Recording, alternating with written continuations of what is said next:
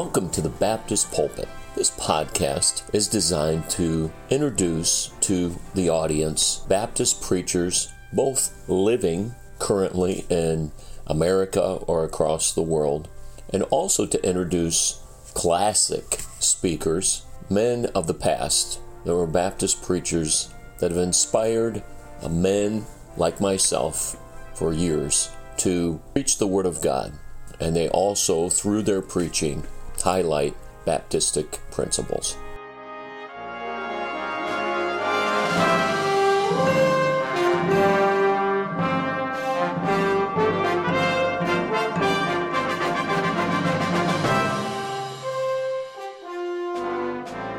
Thanks for listening to the Baptist Pulpit. Our classic preacher of the past is Bill McLeod.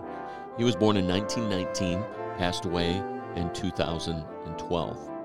Bill McLeod was the pastor of Ebenezer Baptist Church for many, many years, where God sent revival there in Canada. He had a passion to know God and His Word. And in October 17th, 1971, after much prayer in his congregation, pleading to God, asking and cleansing themselves, asking God to prepare the way, God in His sovereignty came and had revival. Revival spread from church to church, community to community, city to city, not long after from province to province. It's become known as the 1971 Canadian Revival Movement. Pray that you enjoy this message by Bill McLeod.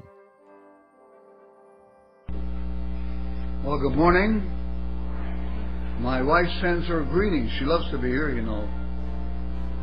She really does, but just didn't feel up to it. Pray for her. We're going to read from Hebrews chapter 10 a little later. But before I get into the message, I just want to share something from my own life for a few moments, and then I'll bring the message. I was saved at the age of 22. And I got into the Bible right away. I couldn't find work, was in the dirty 30s, as they used to call them. So I spent 6, 8, 10, 12 hours a day just studying the Bible. And I remember the first time I completed the Bible. Then that was a great thing.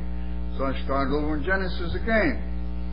But I just couldn't leave the Bible alone, and I sometimes missed meals just in the interest of studying the Bible a little more. And you know what happened? Within a year I was offered a church. I hadn't baptized anybody before. I wasn't baptized myself. I'd never conducted a business meeting or done anything that pastors normally would learn to do. I really didn't know anything, except the Bible. You know what? That was sufficient. We made it. I didn't stay there a long couple of years. I thought I'd done all I could do in retrospect, really. I should have stayed longer at that place, but we had an evangelist come in. We had about 75 people converted the first year, and some of them went to the mission field, to Japan, to South America, Bolivia, Brazil, and one of them went to work in Toronto in a rescue mission. I wasn't a member of a church. I didn't even know there was such a thing. Never thought about it. I was in Prince Albert holding meetings when God convicted me about baptism. Nobody convicted me, but the Lord did, as I was reading the Bible. I thought, hey man, you're not even baptized. This time you get in the water, So I was baptized in Prince Albert, in a Baptist church there. And then I never thought about being a church member because I was traveling around freely at the time. But it finally came to me that, listen, the church, a local church, is a family. And we need to get in there and join and work. I mean, a few deacons and a pastor can't do it all. And they need your help. And I saw this, and finally I joined a church. I found a good Bible-preaching church, and I got in there and I joined and felt happy. Because now I was part of the army, part of the family. And we could do things together. See, don't depend on pastors or deacons to get it all done. They need your help. You see, each local church has gifted people, whether you know it or not. And you need to find out what your gift is. But in many cases, unless I'm a member of the fellowship, as I should be, I really can't exercise my gift the way I should. I felt so good about that when I got in with that I could sit in on business meetings and help direct the way the church was going in missions and evangelism. And I was part of it. It was a great blessing to me. All right, Hebrews chapter 10. Verse 26. If we sin willfully after we have received the knowledge of the truth, there remains no more sacrifice for sins, but a certain fearful looking for of judgment and fiery indignation which shall devour the adversaries. He that despised Moses' law died without mercy under 2 or 3 witnesses. Of how much sorer punishment, suppose ye? Well, listen, how can anything be sorer than death? He's talking about something beyond death and worse than death. Of how much sorer punishment, suppose ye, shall he be thought worthy, who's trodden under foot the Son of God, has counted the blood of the covenant wherewith he was sanctified, an unholy thing, and has done despite unto the Spirit of grace. For we know him that has said, vengeance belongs unto me. I will recompense, says the Lord. And again, the Lord shall judge his people. It is a fearful thing to fall into the hands of the living God. And that's my text. It's a fearful thing to fall into the hands of the living God. I don't know if you ever heard a sermon on that subject. Maybe not, maybe so. That's something we need to hear. Our Savior, our Redeemer, our friend, our King, our Counselor, and all He is. But there's something else we need to know. Fearful to fall into the hands of the living God, like Adam and Eve did. I mean, they went their own way. Adam did it reluctantly, we know, because Adam was not deceived, the Bible says. But Eve was deceived, and he loved her and didn't want to be separated from her. And supposedly that's why he went along with the program. If they could have looked ahead and seen what this would mean in the history of the human race, would they have done it? Well, never, never, never. They didn't see. And the world is let's say, in a sense, it's a crummy place. It's a dangerous place too. In the last days, perilous, dangerous times will come. The Bible makes it very clear. And we're living in those days. In the North End where I live, people are not sending their kids out on Halloween. They've said that. They don't feel to be safe on the street. Every morning we hear of people being stabbed to death in Winnipeg, or beaten with a club, or shot. Every morning. Never a day that we don't hear. And recently, as you may know, somebody riding a bike killed 2 people and wounded a girl. He'd knock on doors to come to the door, and he'd shoot right there at the door. Nobody knows why. So that's all part of it, though. Adam and Eve's, this is what they set things up for. They didn't know that, of course. But it's a fearful thing to fall into the hands of the living God. That is to deny Him, disobey Him.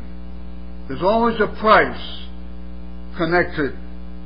Later on in the days of Noah, he was a preacher of righteousness, but nobody was listening except his own family.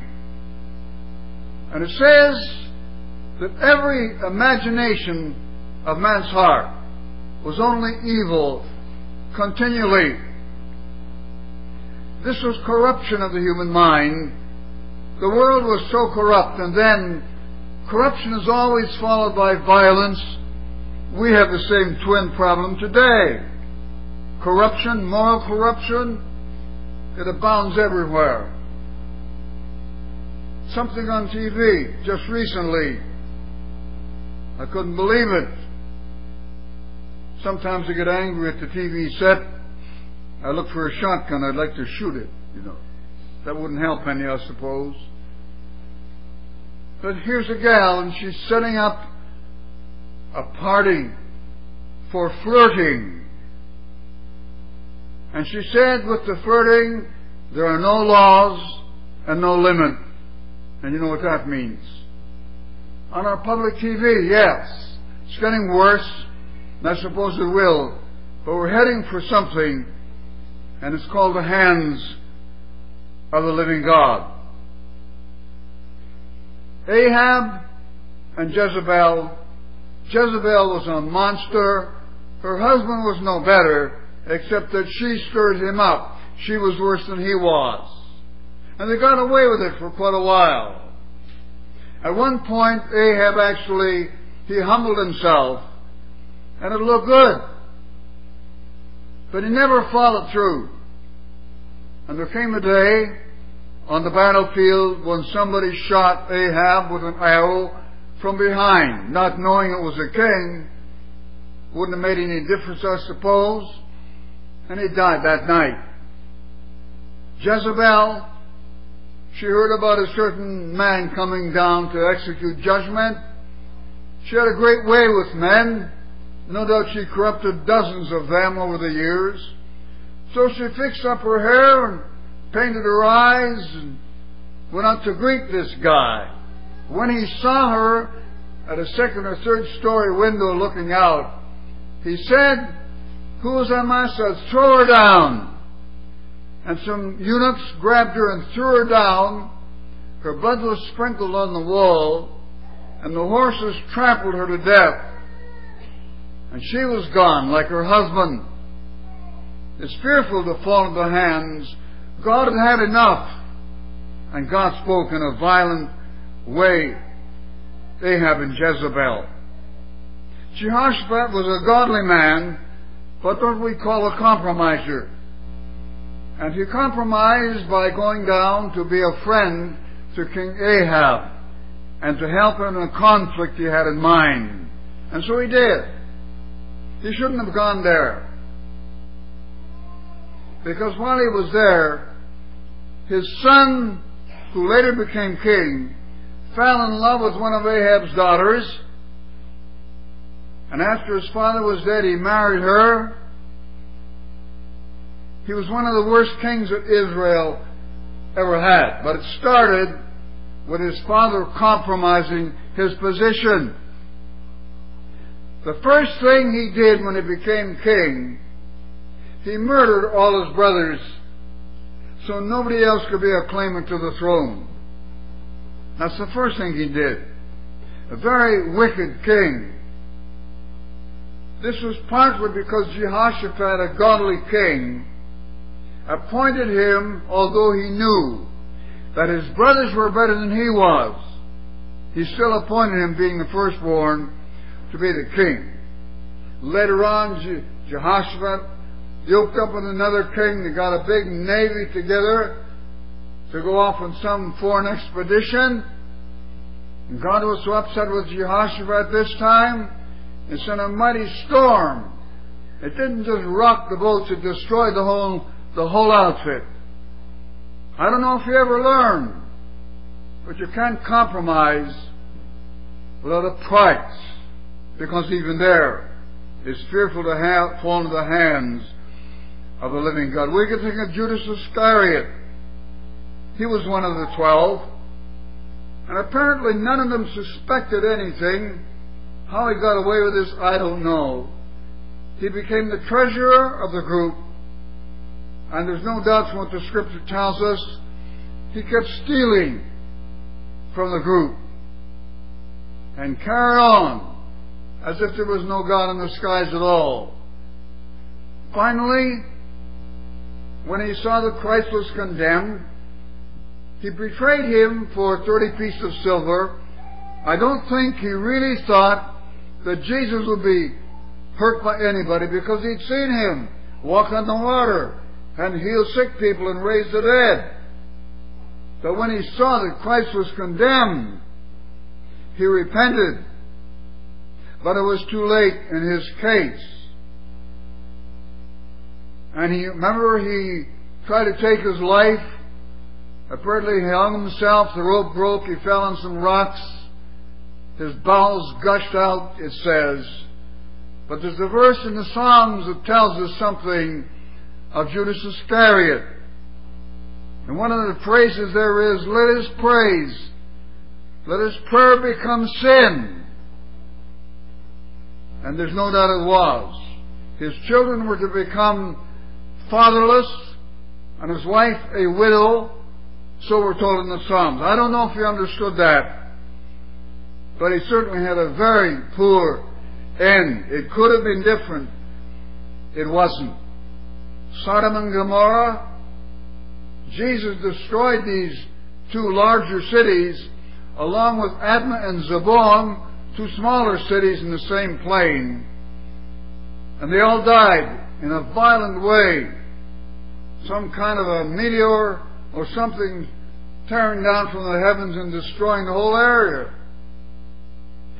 And yet Jesus said, it'll be more tolerable in the day of judgment for Sodom and Gomorrah than for any city that doesn't repent of their sins and believe the gospel. He said that. I'm sure he meant that also. You know, angels sinned. Apparently a third of the angels sinned against God.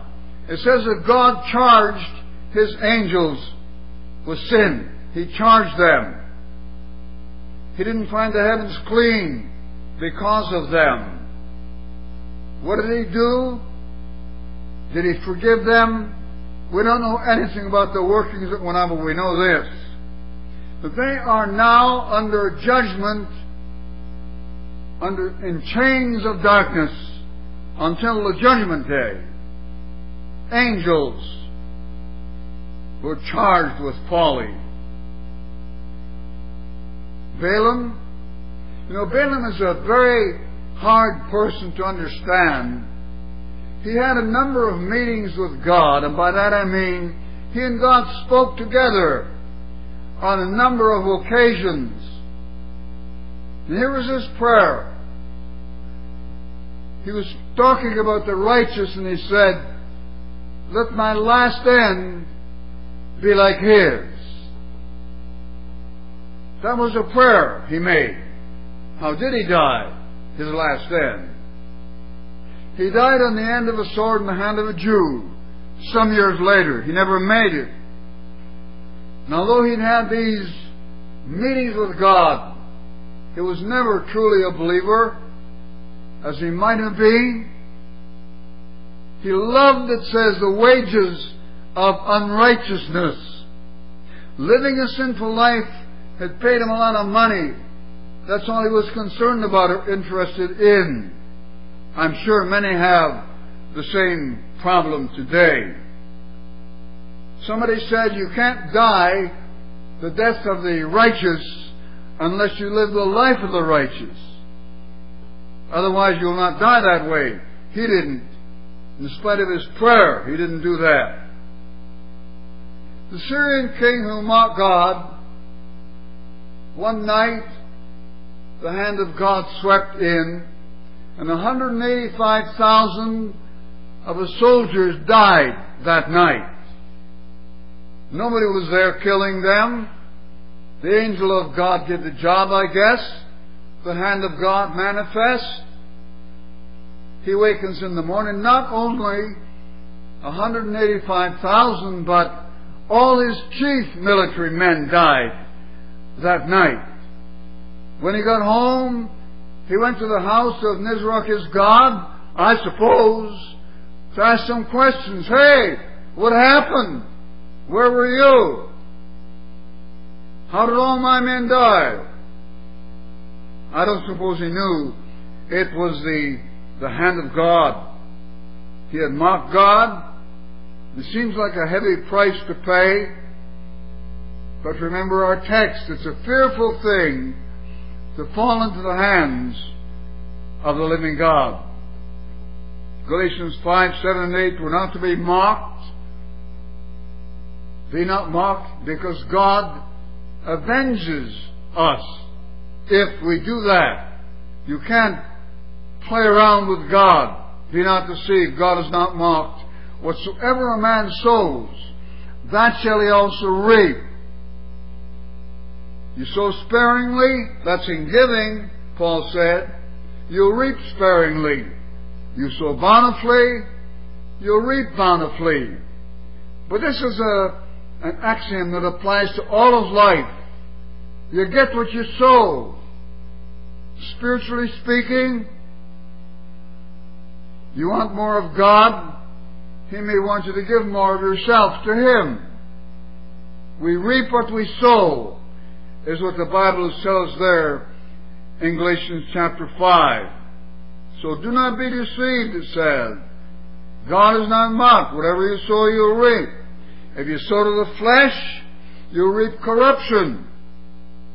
If you sow to the Spirit, you reap life everlasting. And that's the way it is. And God wants us to understand. Psalm 9:17, the wicked shall be turned into hell, and all the people that forget God. All the people that what? All the people that forget God. Give God no time. Have no real interest in God. Interest in money, prestige, power, whatever. You forget God, you'll pay a heavy price. All those who forget God and all the wicked, they're linked together. And the answer God gives them is simply hell. The wicked shall be turned into hell, and all the nations, all the people that forget God. And it's happening today. People are asking questions. Why are so many people dying in hurricanes and floods and mudslides and fires and all the rest of it? God is unhappy with the way we're living, the things we're thinking, the things we're doing, the things we're not doing our own thing. The Bible says, seek first the kingdom of God and His righteousness, and all these things, that is, the things necessary to life, shall be added unto you. But seek first, not last, not a sidetrack, but the main track, for God. And there's no way, people, that any of us can ever get around the statement of our text. It's a fearful thing to fall into the hands of the living God. We know He's merciful. God, who is rich in mercy, for His great love wherewith He loved us, He sent Christ. And having loved His owner in the world, Jesus Christ loved them to the end, although the end was the cross. And even thinking of the death of Jesus on the cross should help us to understand the greatness, the power of God, the judgment of God against sin. There was no other way. Calvary was not dreamed up by some religious people. Nobody even understood when He died on the cross why He was there. Jesus had told them. They hadn't listened. They hadn't gotten it somehow. They witnessed it without fully understanding He was the Lamb of God who was slain in the mind of God from the foundation of the world. Long before He died on the cross, He knew, and God His Father knew, He would have to do this because of the sins of human beings on the earth that God had created, you and me, and the rest. Now we know Jesus paid an awful price, not just the physical side of dying on the cross, but the fact for some time He was separated from God. My God, He cried, why have you forsaken me? It says they all forsook Him and fled. The disciples, they did. But God is Father. And why would this be so? Because God is of pure eyes and to behold evil. And Jesus Christ was made the righteousness of God, of course, on our behalf. But when He died on the cross, He was made Him to be sin for us, so that we might be made the righteousness of God in Him. So when Jesus died, He carried on His shoulders the sins of the world, all of them, all of yours, all of mine. He did that freely. He loved us. He loves us still. We can never doubt the love of God, no matter what happens in our personal life, or family life, or church, whatever. God is behind it. God is with us. He goes before us. When He puts forth His sheep, He goes before. You can't get into a situation, no matter how bad it is, that Christ doesn't know about. When He puts forth His sheep, He goes before.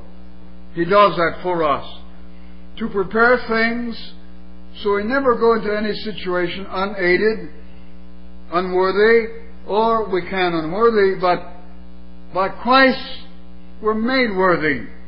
His death on our behalf. You know, when you think of it, the first time I understood this, as a young person, I really couldn't get it. The reason I didn't get it was because I didn't think I was a sinner. I thought I was a pretty good guy. Came from a good family. I didn't feel the way to sin at all, until I saw what Christ had done in a booklet I was reading. Because the booklet challenged me greatly at the end by asking this question. Saying, first of all, you're a sinner, for all have sinned and come short of the glory of God. As a sinner, have you ever recognized your sin before God? And of course I never had. He made me feel it, the Spirit of God did. And I repented. Fell on my knees in a little house in Winnipeg, where I live with my parents, and asked Jesus to come into my heart. I went up those stairs about 14 at a time. I may have a little trouble now, but that's a different story. Anyway, God is so good, so great, but it's a fearful thing to fall into the hands of the living God. And many times Christians fall into His hands. They don't lose their salvation, but they certainly lose their usefulness. He can't use them because they're not clean. The Bible says, be you clean who bear the vessels of the Lord. We've got to be clean through the blood of Christ. If we walk in the light, as He is in the light, we have fellowship one with another. And the blood of Jesus Christ, His Son, cleanses us from all sin. Thank God, from all sin. I say it again, thank God. Jesus, Calvary, paid it all. Jesus paid it all. All to Him I owe. Sin had left a crimson stain. He washed it white as snow. So He did. I can never forget. It seems like yesterday. It's a lot longer than that. It seems like yesterday when after I prayed I had this peace in my heart, and I knew I was a child of God's. How wonderful! How can it be that Jesus Christ should die for me? But Jesus paid it all. All to Him I owe. sin had left a crimson stain, He washed it white as snow. And as Christians, we should not be afraid of this text in Hebrews chapter 10, but we need to know it's there. And God is waiting for Christians to obey Him, to walk in His ways, to not just read the Bible a lot, but to obey it. That's the hard part. And we've mentioned, I think, from this pulpit before, of Christians in a certain area in Mexico, they will not read the Bible any further than they are willing to obey. So if they read something, they know they're not doing that. They will not read any further in the Bible until they're doing that. And the missionaries working in the area say they have constant revival. It's every day of the year after year. This is how they live. I can understand that.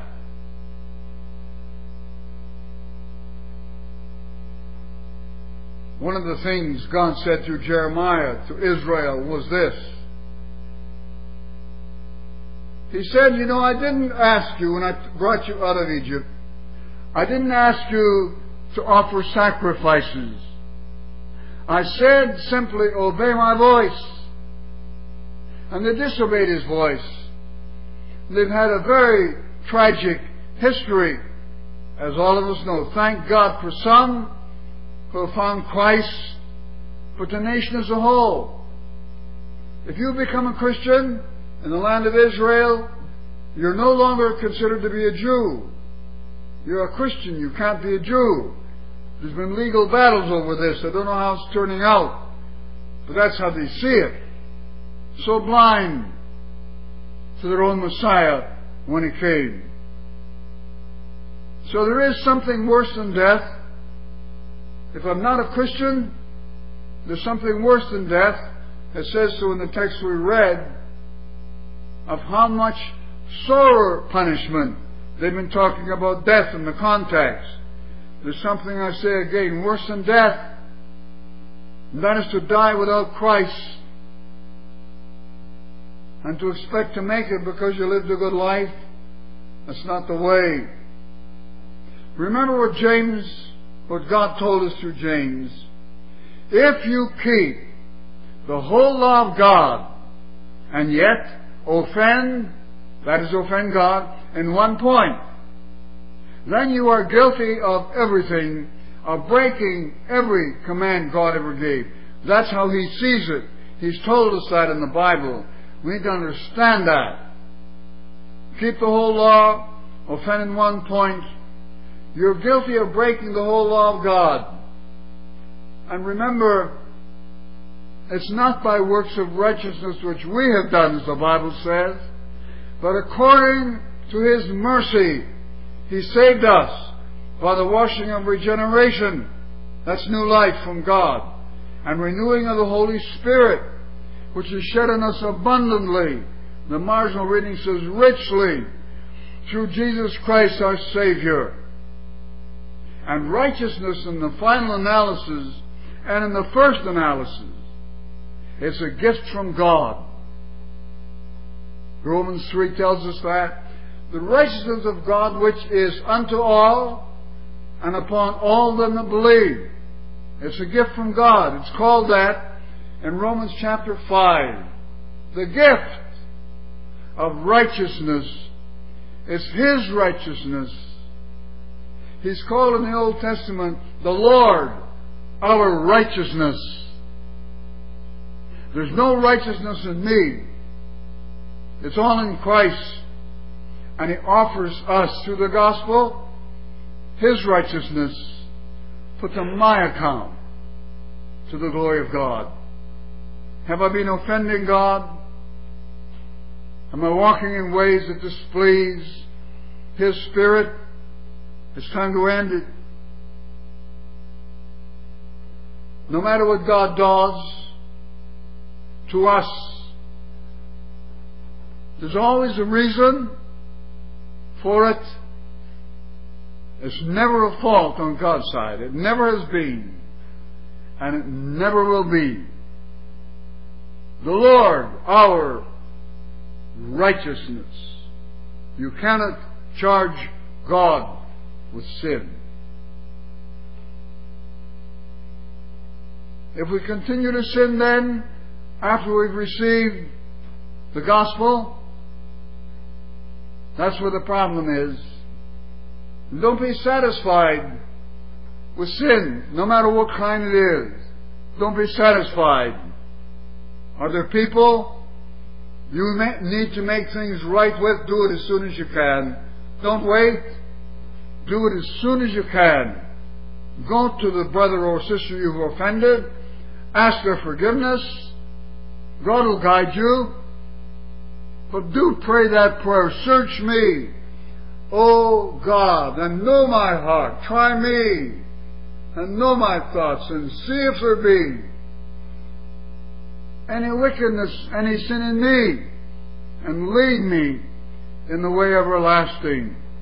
If you pray that prayer from your heart, and you almost need to get alone somewhere to do that, just you and God, ask Him honestly to search your heart. I know that right now some of you are too afraid to do that. You're afraid of what God might say. He may talk to you about your pride, about people you've wronged somewhere, about money you need to pay somewhere, or whatever it is. Promising to pray for people and then not doing it. Whatever we've done, seek forgiveness. That's never a problem when we seek His face. But dear people, you can't search your own heart. I think in Lamentations a verse that says we can search and try our ways. But we don't go far enough. We go just as far as it pleases us. Search me, O God, and know my heart. Try me and know my thoughts. See if there be any wicked way in me. Nobody who prays that prayer and really means it will ever be disappointed by God. Let's pray. Father, thank you for this day, beautiful songs we sang today, and this text you put on my heart just a couple of hours ago, dear God.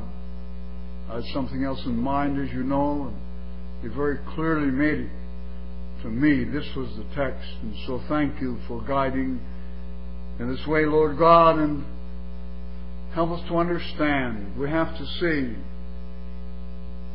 the two sides of God.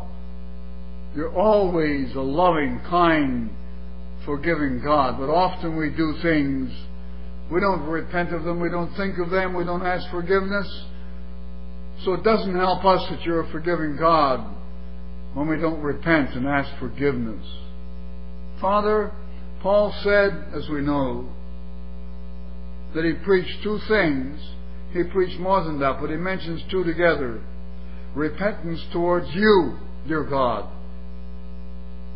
And then forgiveness through Christ. Faith toward Christ. So bless this congregation as you have been. Work in every heart deeply. Help us to remember we carry your name. Others are watching us. Our children are watching. Our neighbors and others. Dear God, help us to be honest. Let us not forget what we heard this morning. Though God, help us to get alone somewhere today, to cry to God, to cry to you. And Father, we know that your eyes are on the righteous and your ears are open unto their prayers. And if you've never received Christ, any of you in the attitude of prayer this moment, receive Him now. Right where you sit, you can call upon Christ. The man on the cross next to Christ, he just prayed, Lord, remember me. But at the same context, he was confessing that he was a guilty person. And that's essential. Thank you, Lord, for this time together. We commend each other to your care. And, oh God, continue to guide, continue to bless, and glorify your name through Jesus, your Son. In His name we pray. Amen.